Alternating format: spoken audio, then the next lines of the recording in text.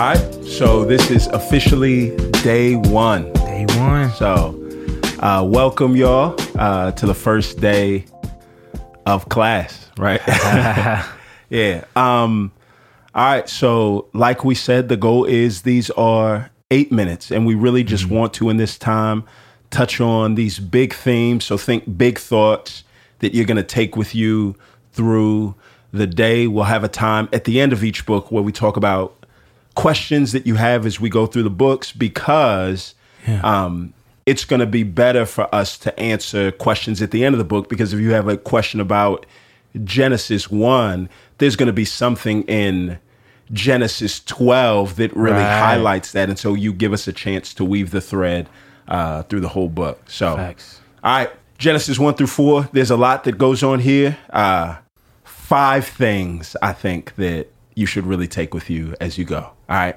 One is this: God initiates, right? That's what you see. The Bible starts off and we are reminded with the first 4 words, in the beginning, God. From the outset, we are reminded this is a book for you, but it is a book about God, his actions in the world. God creates. There's nobody there to coerce God, to tell him it's a good idea to create. God makes the world. It's formless. It's void. The Spirit of God is present in the midst of that brokenness or whatever it is. And then in verse 3, it says, let there be light, and there was light. And do you know what God does? God does what he always does. God brings beauty out of chaos. That's the God that we serve. This is not just, hey, let's get things warmed up and really get to the good part. Every bit of the Bible is trying to show, that God is good. And we serve a God that brings the beauty out of chaos. Uncoerced. Nobody has to convince him it's a good idea. So today in your world, if it feels chaotic, you don't have to convince God that it's a good idea to use that for his good. He's already going to do it. All right. First point, God initiates. Thoughts? Yeah, I mean, that's the same thing I was thinking, man. Like, it's literally God is the main subject in the entire first chapter. Like, over and over, is God did this, God did this, God did this. He's the main subject and the main actor.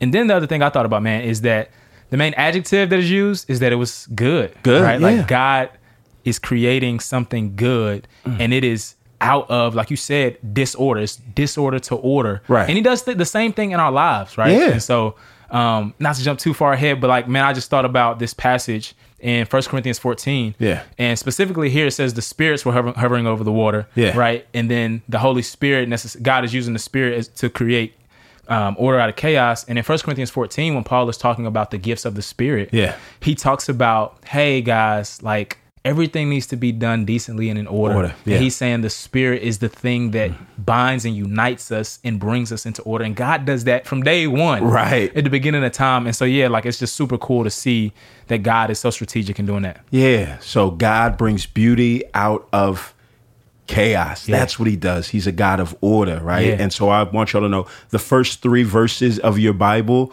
are the best storyline of the entire Bible. It's going to be the exact same thing over and over and over. Amen. God creates, darkness ensues, God repairs and brings order by the power of his word. So God initiates is the first point. The next point is this, it's not just that God creates, but how he creates, right? So as Moses is writing these books, trying to help the children of Israel know the God that they serve, he brings up the fact not just that God made the world, but that God made the world by his word. Amen. And after he spoke, everything that he spoke came to be just as it should be. And God said that it's good. There is no distance in between God's words and his actions, which means this: you can trust God. You can absolutely trust everything that he says. It's going to come to pass. And it was proven in the way he created the world. Man, so that theme of trusting God is big throughout this entire book. Right. And we see that the good and beautiful creation, the pinnacle of his creation, humans don't do what you said. Right. They don't trust God. And they were with God in fellowship with him, right? And they knew him intimately. And they still distrusted him. And so like I think the text is trying to show us like, man, he is absolutely trustworthy. Yeah. And that leads us to the third point. The third one is this. Sin at the end of the day is faithlessness. Yeah. It's not just breaking rules. Sin at the end of the day is breaking relationships. God gave Adam and Eve a promise.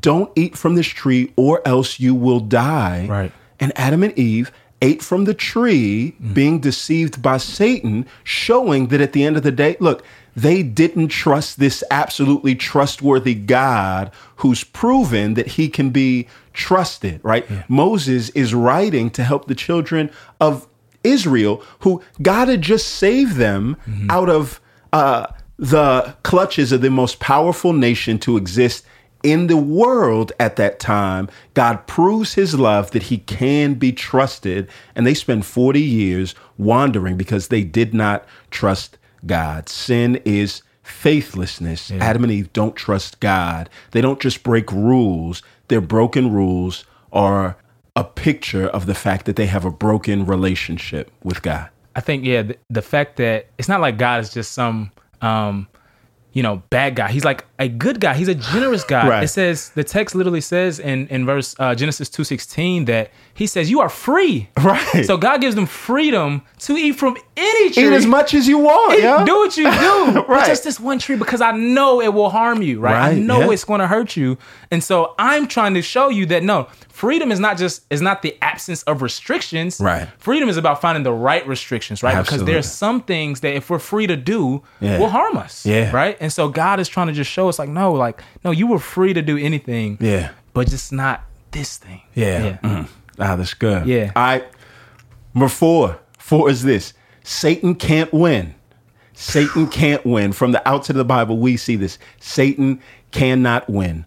In Genesis 3, Satan attempts to make God look like a villain by convincing Adam and Eve to distrust him. Yeah. Adam and Eve distrust him. And do you know what they get from God as a result of their faithlessness?